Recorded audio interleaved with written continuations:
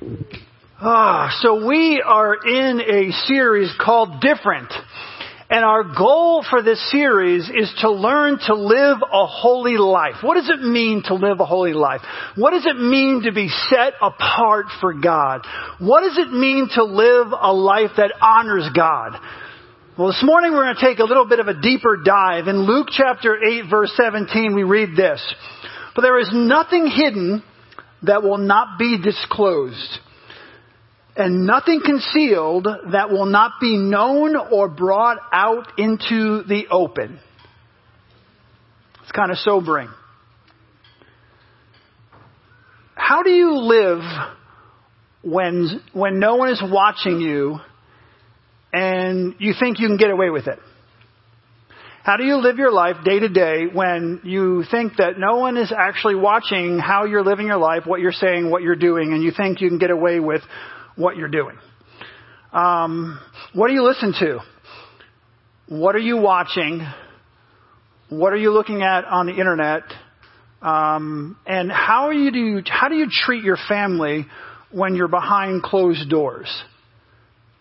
Not here at church, not in front of other people and but how do you treat other people? How do you treat your family members when those doors are closed?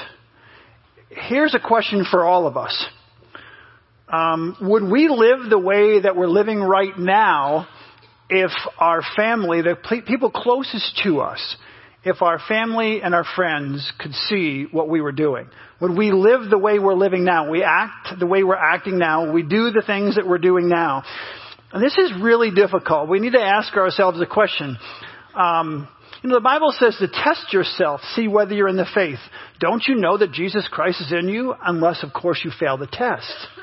These are important times in our lives where, there's a Sunday morning like this where God may come and speak to us in a way that He's never spoken to us before.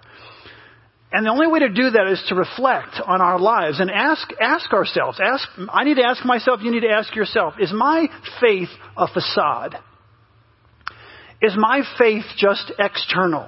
I've been going to churches all my life, and I went through confirmation, and I did this, and I did this, and I went through all these things. I went through all the rules. I've obeyed all the rules. But do I live it out in my life, in my inner life? That's what we're talking about this morning. Do I live it out in my inner life? Is it just external? Is my faith just a put on? I'm in a family who are, a lot of Christians in my family, and I want to get along with my family. I want to go along with my family, so I just kind of do what everyone else does. I say what everyone else says. Well, this morning I want to talk about what it means to have an authentic faith. What does it truly mean to have an authentic faith? I want to talk about what it means to be set apart for God when no one is watching. When it's just you and the Lord. Or when you're in a situation where people don't know who you are. Are you living out a Christ-like walk when no one that you know is watching? Now, before we get started, I want to say that what I'm talking about this morning is not going to take place overnight. Okay, so I want to be encouraging. This is really important for a sermon like this. All right, right up front. This doesn't take place overnight. You're not going to wake up tomorrow morning and have achieved everything we're going to talk about this morning. Not going to happen. This is a lifelong endeavor. Okay, this is something we desire in our hearts to do, and the people we want to become, and then we work toward that. So it's not a one and done kind of thing. It is something that we will be working on for the rest of our lives. Listen, Rome wasn't built in a day, right? It wasn't built in a day. All these things take time. Building spiritual character is a process. The Bible tells us that. The Bible tells us it's a process. In Philippians chapter 3, verses 12 through 14, it says, "Not that I have already obtained all of this or have already arrived at my goal." Not there yet. "But I press on to take hold of that for which Christ has taken hold of me. Brothers and sisters, I do not consider myself yet to have taken hold of it. But one thing I do, forgetting what is behind and straining toward what is ahead, I press on toward the goal to win the prize for which God has called me heavenward in Christ Jesus. There's a goal that we have in mind. We all, if you're a follower of Jesus Christ, you will want to be more like Him. Period. This is not like I'm not guessing. If you're filled with the Holy Spirit of God, you will want to be more like Him. And it's something we want to continually in our lives focus on and work through, okay? And do the best that we can do. Take those steps forward, constantly taking steps forward. Each of us needs to work on this daily. We need to decide daily. We need to decide hourly sometimes, right? I mean, let's be honest. Not only a daily practice, it's an hourly practice. Will I be obedient to Jesus Christ? That's the question. Will I be obedient to God's word or not? I think we've all heard the saying that our character is defined, okay? It's defined by who we are when no one's watching. Our character is defined by who I am when no one is watching. Now, before I move on, I need to do some clarifying here. Clarification. There's a difference between character and reputation. Okay? Character and reputation. Reputation is what other people think about you. How you live your life and what you put off when you're around other people. That's reputation. It's what other people think of you. Character is who you actually are. And there's a difference. Character is who you are. It doesn't matter what other people think, what other people feel, whatever else. It's who you are. The question is, do I really want to have godly character or not? Do I really want to be set apart for God, set apart for Jesus Christ or not? Because I'll be honest with you, that's what Christianity is all about. And here's the amazing thing. And I'm going to talk about this next week. People say, well, I want to be happy. I want to be happy. This is the way there. This is the way to happiness, to peace, joy, contentment, happiness. It's through holiness. You say, what are you talking about? We'll get there, okay? We're going to talk about it next week. But I'm telling you, the desires of your heart, the things that you long for are found, okay, on this path. The path of holiness, the path of being set apart for God. Everything else is a path that will lead you in the wrong direction to a place you don't want to be, around people you don't want to be around, stuck with someone you don't want to be stuck with. I'm telling you, it all starts with living a holy life. And God giving you the ability to discern and make the right choices. Choices that will bring that. I'm going to use the word happiness because it's biblical. Use that and bring that happiness, bring that joy, bring that peace, bring that contentment. It all comes through this path. Now, if I say to you, do you want to build godly character? Do you want to be set apart for God? Most people in the room are going to say, yes, absolutely. That's what I want. But that's easier said than done. It really is. That's easier said than done. Let's be honest. It is pretty simple, okay, to try to be godly when you're surrounded people who are trying to be godly as well. At least verbalizing the fact that they want to be godly.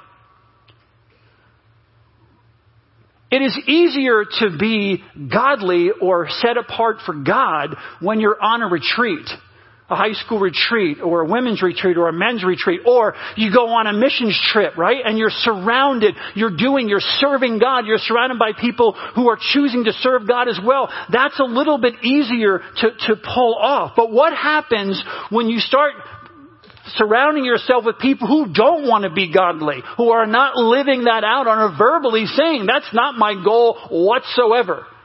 I don't want to be godly. Or, better yet, you find yourself alone with your own sinful nature. You're there alone. You're on vacation. Okay. No one knows who you are. You're by yourself in your house. Whatever the case may be, you're alone with your sinful nature. Then it becomes more difficult. That's where it becomes really difficult. And that's what I want to talk about this morning. How do we achieve what God expects us to achieve here? See, here's the thing. There's no doubt every single person in this room, okay, all of us, pastors, elders, people who call themselves believers in Jesus Christ, everyone struggles in some area. Okay? Well, you're the quiet one in the family. Oh, people say, well, she's so quiet or he's so quiet. He doesn't struggle. Yeah, you do. Yes, you do. Maybe you really struggle with lying or deceit, but you're really quiet. And so no one really picks up on the things that you struggle with. But we all struggle in different areas of our lives. We all struggle. Most of us face temptation on a regular basis to compromise our character, whether it's at work, whether it's school, whatever it is. There is constant stress. There is constant pressure to compromise your character being who you are. It never, and I'll tell you, I hate to break the bad news to you, but when you graduate from high school or junior high into high school into college, you graduate, it never stops. There's constant pressure to conform, to become, to compromise your godly character. Maybe that's what why the Bible says in 1 Timothy chapter 4, 7 through 9, have nothing to do with godless myths or old wives' tales. Rather, listen to what he says. Train yourselves to be godly. There's no one in this room, who's going to achieve something great if you don't train yourself in that area, whatever it is. And he says, train yourself. I'm up here. We're talking about being godly, about being holy, about being set apart for God. And Paul's saying you need to train yourself to be godly. He says, for physical training is of some value, but godliness has value for all things, holding promise both for the present life and the life to come. This is a trustworthy saying that deserves full acceptance. Paul says that we need to train ourselves. This is so important. The Greek word that's translated to train yourself, those two words, is gymnasdo. It's where we get the English word gymnasium, this whole idea of training. The word literally means to exercise naked. That's what it means. And that's exactly what the ancient Greek athletes, male athletes would do. They would exercise naked. They would basically do their games naked. They'd run around. That was their thing. Why would Paul use that word here? This is really significant. So the word literally meant to exercise naked. What this passage is talking about is it's using it figuratively. And Paul's saying to the Christians that you guys need to train yourselves inwardly, spiritually. You need to train yourselves in your inward spiritual life, where you're standing, if you will, naked before God, because we are. There's nothing hidden. Remember the first passage we read? There's nothing hidden that will not be exposed. You can't live your life and think that you can think things or that you can do things or you can be away from here, but no one's going to whatever. God sees it. And Paul is saying the only way to accomplish what I'm asking you to accomplish is to realize that you need to live to an audience of one, God. And your thoughts and your attitudes and your mind all need to be reflected of God and your relationship with Him, because He sees everything we do. He sees every thought that we have. The funny thing is, people think that Satan's like God, where he can read your mind. Satan cannot read your mind. The enemy can't read your mind. They can only hear your words, see your actions. God can actually read your mind. So this passage is saying, in other words, even though other people can't see how you're living your life, God can. And it's even beyond that. God goes beyond that. And He sees our thoughts. He sees our motives. He sees our attitudes. And He's constantly train yourself, Constantly train yourself to work on your attitude and make sure your attitude is right with God. You see, when your mom or dad says, hey, you need to whatever, and you say, yeah, sure, absolutely. Your back is turned. They don't see this. Right? The eyes are rolling, but you're walking the other direction. You know who sees it, though? God sees your attitude. God is saying you need to work on that attitude. You need to work on your motives. You need to work on your thoughts. We need to open up our hearts and realize that God is constantly watching and sees all these things. And no matter who else sees them, character says, this is who I am. Who am I? I am a joint heir with Jesus Christ. I'm a joint heir with Jesus Christ. Think about who you are. The Bible says you're a royal priesthood, a holy nation, a people belonging to God. God's special possession. That's who you are. That's who you are. You're a daughter of the King. You're a princess. You're a prince. You are in God's family. You've been adopted into God's family. That's who you are. And God is saying, I want you to live that out. Are you going to be perfect? No. You're going to fall short? Yes, you are. But He wants you to keep striving toward that goal. Not that I've already achieved it. There are things in my life. I'll give you an example. Before I was a Christian, a lot of fear in my life. Fear about trying new things because of experience I had as a child. Trying things new, going to new places, meeting new people was not like, wow, this was awesome. Okay? And so you move first grade, second grade, third grade, fourth grade, fifth grade, sixth grade. Every year for 6 or 7 grades, you move every single time. You get this kind of fear that you don't want to try new things. And so that fear was in me. When I came to Christ, I became the person I was designed to be. But you know what? That fear kind of came with me. When I know what I did? I basically said to myself, I will not let fear dictate my destiny. Only God will dictate my destiny. And so I defied my fear. Whatever I was afraid of, I just did it. And I did it and I did it. And to this day, I don't let fear dictate my destiny. I overcome, I act on whatever God is calling me to do and not allow my fear to dictate my destiny. But you know what? It's still there. It pops up its ugly head every once in a while or consistently. And I thought to myself, you know what? Spiritually, I want to overcome the very fear. Not just defy it, kill it. And that's the road I'm on right now. How do I kill? How do I go on the offensive to kill that fear? That's where we have to be constantly. No matter where you are spiritually, God is always there wanting you to become the person He's designed and created you to be. I don't accept the fact that Christ cannot overcome anything that you and I have gone through. Don't accept it. Will not accept it because it's not true. God can help us overcome anything that we've been through. So we need to realize that God wants us, through the power of His Holy Spirit, to live the lives that He has called us to live.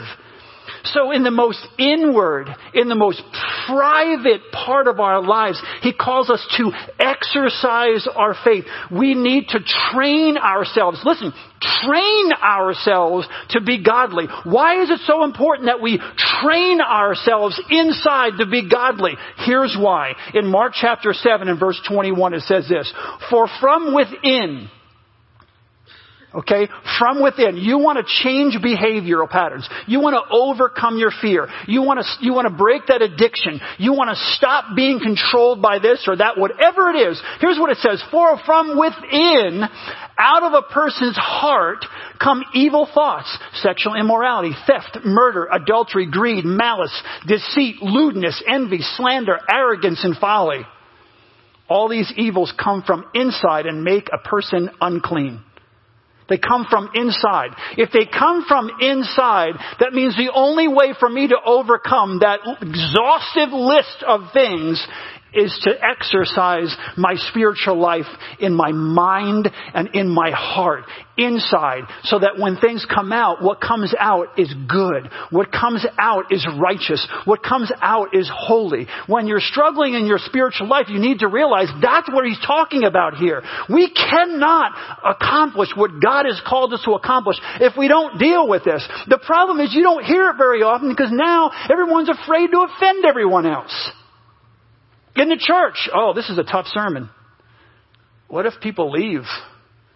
What if it makes people uncomfortable? I don't want to just, me personally, make you uncomfortable, but I do want the Word of God to make you uncomfortable. I do, because I cannot stay where I am. I would consider myself spiritually mature, but man, I have such a long way to go. Because as I keep digging, I keep finding things, and to me, I'm like, no, it is not acceptable. I am not going to submit myself to this. This is from the enemy, woven into the fabric of my life from childhood. I refuse to succumb to it. Not just defy it, I want to kill it. I want to eliminate it. And I'll keep you up to date on how I'm doing. I really will. We all are at a different place in our spiritual journey.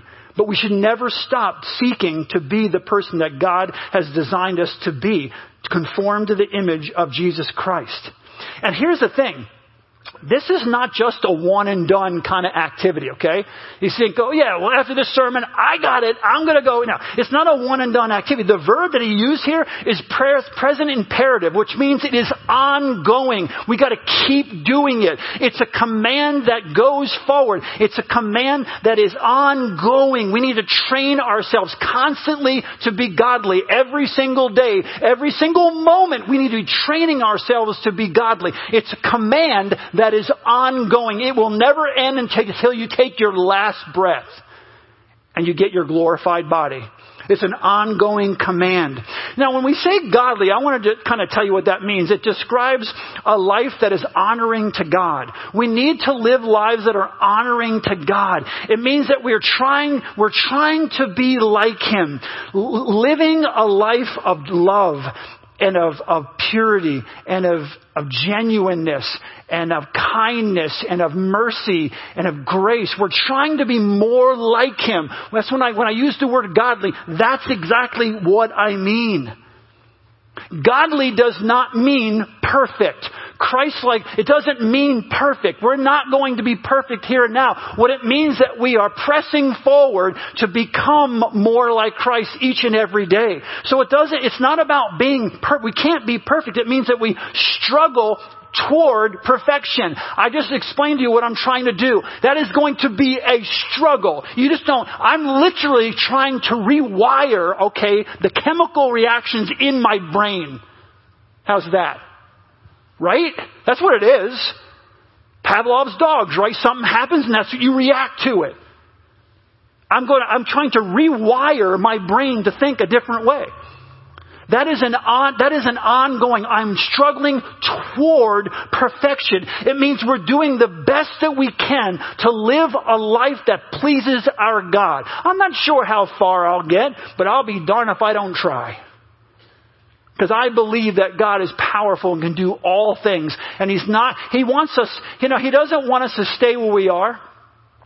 He'll take us as we are, but He doesn't want us to stay as we are. And there is a constant path that we need to be on of trying to become more like our Savior Jesus Christ. And here's the reason why. In 1 Timothy 4:8, I'm going to read it again. For physical training is of some value, but godliness has value for all things, holding promise for both the present life and the life to come. Exercise is good for everyone, right? It's good for all of us. It has value inside our heart, right? Our inner body, it has value there, and for outside our body, Paul says, it has some value. It does. It has some value. But here's the thing. No matter how hard you all work out, no matter how hard I work out, no matter how diligent your routine is, something's going to happen at some point in your life. What is it? You're going to die. I'm CrossFit, whatever. People do CrossFit. I kind of work out in there. I have my own routine and I work out. I try to do it as often as I can. But you know what? At some point, with all the effort I put in, no matter how diligent I am, I, believe it or not, your loving pastor, is going to croak. I'm going the way of the dodo bird. It doesn't matter what I do, because that doesn't have eternal value. Spiritual training, on the other hand, produces a godly life. It has eternal value. He says for all things. Paul says for all things, because it has value in this life, allowing me to honor God with my life, right? I am honoring God. I'm trying to be godly. I'm trying to be set apart for Him. And that in turn impacts the lives of people all around me. I can impact. I just got back from Nigeria because of the life that I have chosen to live, a life that is trying to honor God and put people before myself. Other people's lives are impacted as well. Their lives are changed as well. That's a really cool thing. On top of that, spiritual training has value also for the life to come in the new heaven and the new earth. Paul says it has value for all things, physical, emotional, spiritual, all of it. All of it. Okay, so I'm going to stop there for a second. I'm going to switch gears. Okay, for the remainder of our time, what I want to do is talk about how we train, because I'm saying we need to do this, we need to do this, we need to do this, okay? But how do we train ourselves to be godly? What is it that we can do to train ourselves to be godly, okay? So how do we develop the type of godly character that stays true to God when no one else is watching? How do we develop the kind of godly character that will stay true to God? How do I do that? Even when no one else is watching, because that's really what we're talking about here. Let me share 3 principles, all right? 3 principles. Number 1, make a commitment. This is like shocking to you, isn't it? See how deep I get with all of you? We laugh, but I thought about this. I laughed at it too, but I thought to myself, wait a second. How many people actually make a commitment? Remember what David said to Solomon? We talked about it last week in 1 Kings chapter 2, verses 2 and 3. Be strong. Listen, show yourself a man and observe what the Lord your God requires. Walk in his way and keep his decrees and commands, his laws and requirements as written in the law of Moses, so that you may prosper in all you do and wherever you go. Okay, so he's telling him, make a commitment, son. You need to make a commitment. And then in Psalm 119, 106, it tells us, I have taken an oath and confirmed it that I will follow your righteous laws. He makes a commitment. We need to make a spiritual commitment to be godly. Seriously, put that in your mind right now. You're saying to yourself, I need to make a spiritual commitment to be godly. I need to do that. I need to make that a part of my life. I need to choose. What you're saying is I need to choose to try to be godly every single day. With your friends. Next time you go out, all your friends, and not all your friends are followers of Christ, and I totally understand that. But here's the thing. If you say I'm going to make a commitment to godliness, if you say you're a follower of Jesus Christ, then you can't follow them. You have to follow him. And when they go down this path, you have to. I'm not like, this is just reality. If they're going down this path, you have to go down this path because you've made a commitment. You're saying you're a follower of Jesus Christ. And that choosing that godliness has to happen every single day. I mean, think about it. Have you ever, and don't answer just out loud, but think about it. Have you ever made a commitment to live a godly life? You say, well, I'm a Christian. Yeah, I know. But have you ever sat down with the Lord and made a commitment to live a godly life? Have you ever made that a priority? You think about it. You say you want to lose weight. You make that a priority, right? You eat certain things. You do certain things. You make it a priority. Here comes 2020 and this year I'm going to exercise more because my doctor says my heart and all that kinds of, you're making a commitment to lose weight. You're making a commitment to be more healthy. When you got that job, you made a commitment, okay, that you're going to be the best that you can be and you're going to rise up that ladder. When you went out for that team, you did what you needed to do. You went through the drills over and over and over and over and over because you committed that you want to be able to hit that soccer ball and bounce it and hit it in your head and hit it with the back of your foot and do this kind of, you made a commitment that you'd be able to do that. But then, have we made a commitment we're Christians, for goodness sake, right? And don't hear me criticizing. I was sitting asking myself, how many times have you even heard about making a commitment to being godly? That's what we need to do. We need to make a commitment to being godly. And the Bible says in James 4:7, submit yourselves then to God, resist the devil and he will flee from you. James is saying commitment will help you resist the enemy, okay? It will help you resist the enemy and find victory in your desire to be more Christ-like, in your desire to live a holy life, in your desire for spiritual maturity. If you commit to these things, you will achieve these things. Guaranteed promise. It will happen. Number 2, make self-reflection a part of every area of your life. Okay? Everyday life. I'm going to use Daniel as an example. In Daniel chapter 1 tells us that the Jews have been exiled, have been taken into Babylon. Right? So you have now, so during this transition time, work with me on this, okay? During this transition times, no one's really watching what's going on here. They had every opportunity to compromise their belief in God, their beliefs. They had every opportunity. They have now been exiled. They're now being taken into Babylon. There's no more temple to go to. There are no more priests to answer to. There's no one to answer to. They're in exile. This is a transition time. They have every opportunity to compromise their beliefs, compromise their faith. Most probably did, but not Daniel. Daniel did not compromise his integrity. Daniel would not compromise his character, who he was. Not his reputation, his character. He's being taken to another land and he would not compromise his character. Let me share 3 things that Daniel did that will help you in your own quest for godliness, for holiness. 3 things that he did. First, Daniel resolved not to defile himself. He resolved not to defile himself. Daniel implemented what I call the principle of prior choice. If you're younger especially, please listen to what I'm saying here. The principle of prior choice. The word resolved in the Hebrew, what it means is that they would decide long before that temptation would come what they were going to do if they had to face it. So long before they actually faced the temptation, they had the principle of prior choice. What am I going to do given this situation? They think ahead. That's resolve. Daniel's going to Babylon. What's going to be happening in Babylon? Well, here's what I'm not going to do when I get to Babylon. He already decided that. That's resolve. And we need to have that same resolve. We need to make that same choice. Because if you don't, the principle of prior choice says, decide beforehand what you're going to do in a certain situation. Because if you don't, you're usually going to compromise.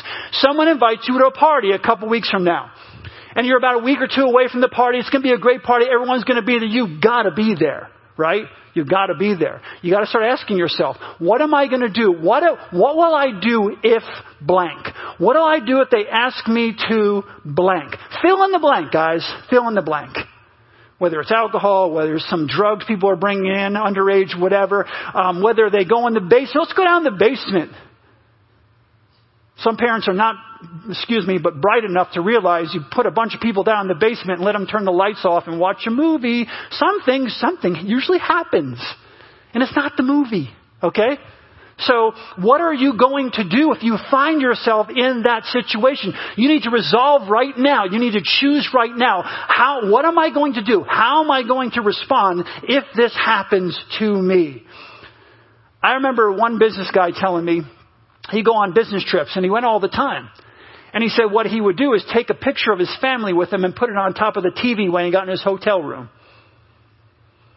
He determined beforehand what he was going to do. That helped him keep focused, with all the temptations that are all around him. Second, Daniel spoke, Daniel spoke his intentions aloud. This is so important. And I mean, again, whether you're 14 or 104, he spoke his intentions aloud. Listen to what I'm saying. The moment Daniel found out what kind of food and what kind of wine they were expecting him to drink in the palace, because now he was a part of the palace, that whole crowd there. The moment he found out what they expected him to eat and what they expected him to drink, he went to the chief official and said, hey, listen, I can't eat this. I can't drink this.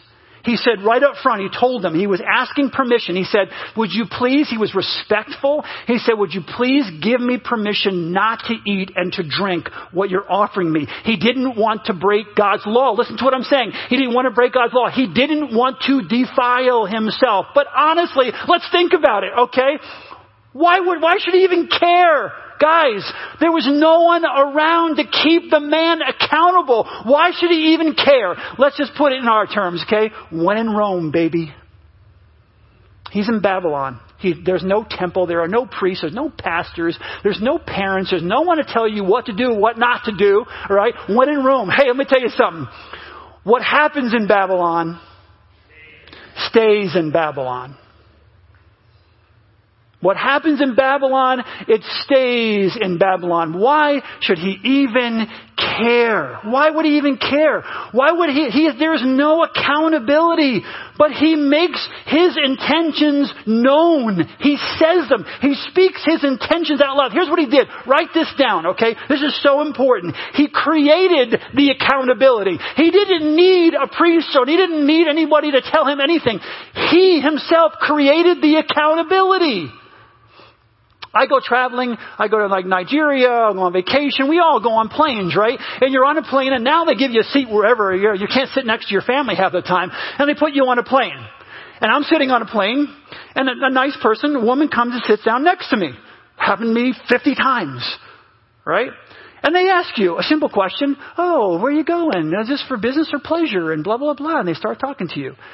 I start the conversation out 98% of the time, unless I can't say it in a way that will sound really dumb if I say it this way. But I start off with, I'm a pastor, and every single time, if I can, I will weave in, within the first minute of the conversation, they will know I'm a pastor. I create the accountability. The conversation's wonderful after that. Everybody knows. You know why? Because everyone knows where I stand.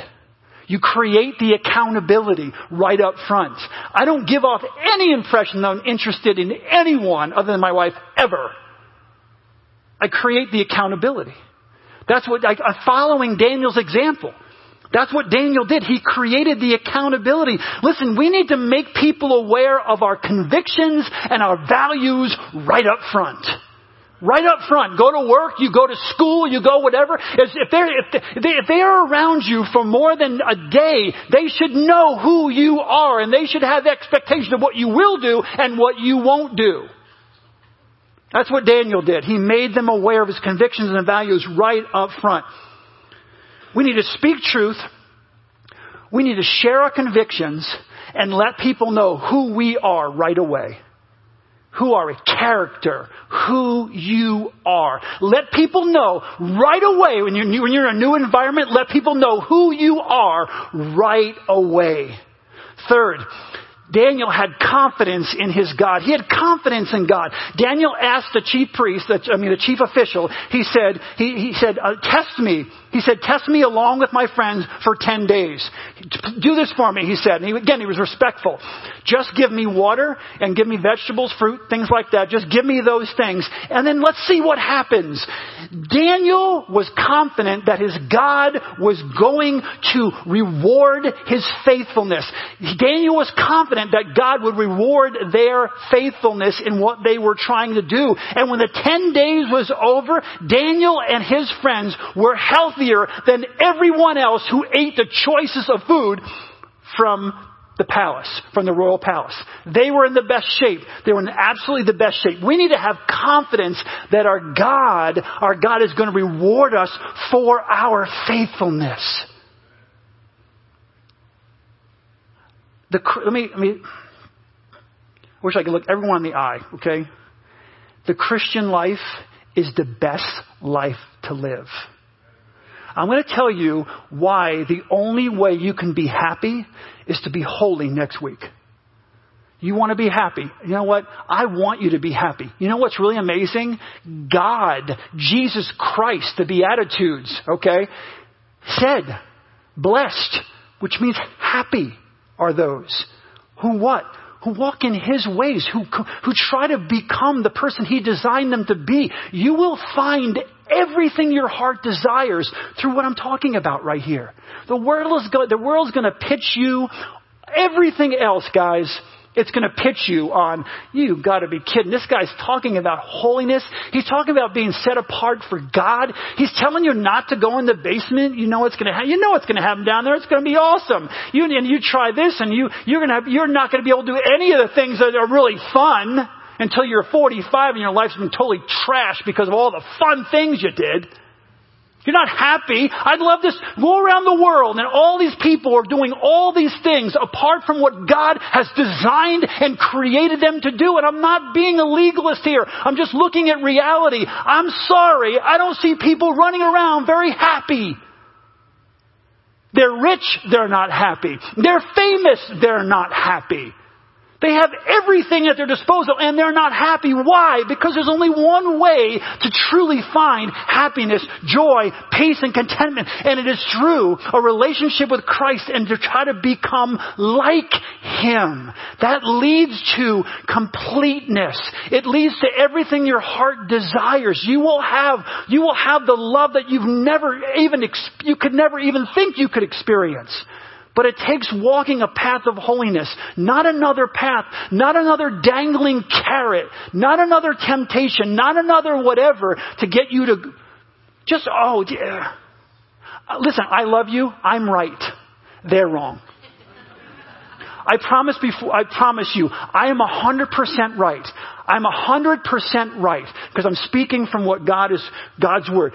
They're 100% wrong on what leads to happiness. 100% wrong. You will be miserable. You're being led down a hole and your life can be ruined so quickly. We need to strive to become people like Daniel, who are standing for truth. We need to have confidence that God is faithful and that He will reward our faithfulness. We need to have conviction. We need to have passion to live lives that honor God. And if you don't, you got to ask yourself why. Where is my conviction? Where is my passion to live? I say I'm a believer in Jesus Christ. Where's the conviction? Where's the passion to live a life that honors my God? Because that's all that matters. It's you and Him at the end of the day. In the beginning, in the middle, and at the end, it's going to be you and Him. You need to live. I don't care how old you are. You need to live to an audience of one. And I don't care what it costs you in school.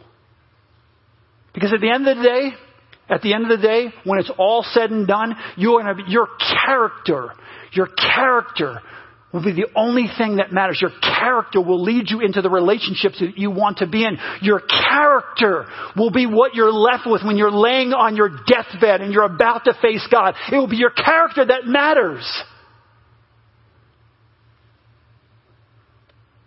Now, I know I'm taking this series to a new level. But I also know if you make this commitment this morning to be set apart for God, He will walk with you every step of the way. It will not come from your own power. It will not come from your own whatever. It will come from the power of God working through you. Say, there's no way I can accomplish. What did I say in the very beginning? Okay? This is not going to happen overnight. This is a process. It's a process. It's going to take time. Proverbs 22:1 says, a good name is to be chosen rather than great riches, and favor is better than silver or gold. We need to remember again that God loves us so much. He cares so much for us. He's so patient with us that He will walk us through this every step of the way. Again, it's not just a one-time thing. It's called sanctification. It's an ongoing process. God is working through you. And here's what He expects of you. Hear me? He expects you to go from this part of your life and the season of your life to the very end. And all He's expecting is baby steps. He's expecting baby steps. I don't care where you are in your spiritual journey. He's just expecting baby steps. And when you fall backward, you ask for forgiveness. We've got forgiveness through Christ, and we take baby steps. That's what God is asking us to do. Don't be overwhelmed. Don't be discouraged. And don't be lied to by the enemy that you're not capable of this. Tell me you're not capable in 40 years. Okay? You are. And if we just take baby steps, we can accomplish all that God has for us. Okay, I want to stop there. I want you to bow your heads with me. Here's what I want you to do. During our time of communion, as we close out here, during our time of communion, I want you to spend time in prayer, making a commitment to live a godly life. Do not forget what I'm saying right now. As we take communion, instead of just talking about making a commitment, the first thing we talked about, making a commitment, right? I want you to make a commitment to live a godly life. That you're going to try to the best of your ability, with God's help, to live a godly life. I want you to reflect. Here's what you want to do. This is what communion's all about. It's reflecting on what Jesus Christ has done for you. I want you to reflect on what Jesus did for you and ask God to help you to fulfill that commitment. Because it's only through the power of God, it's only through the power of the resurrection of Jesus Christ that flows through your veins, brothers and sisters in Christ. It's only through that power that we can accomplish it. So make the commitment to live a godly life, and during this time of communion, ask God to help you fulfill that commitment.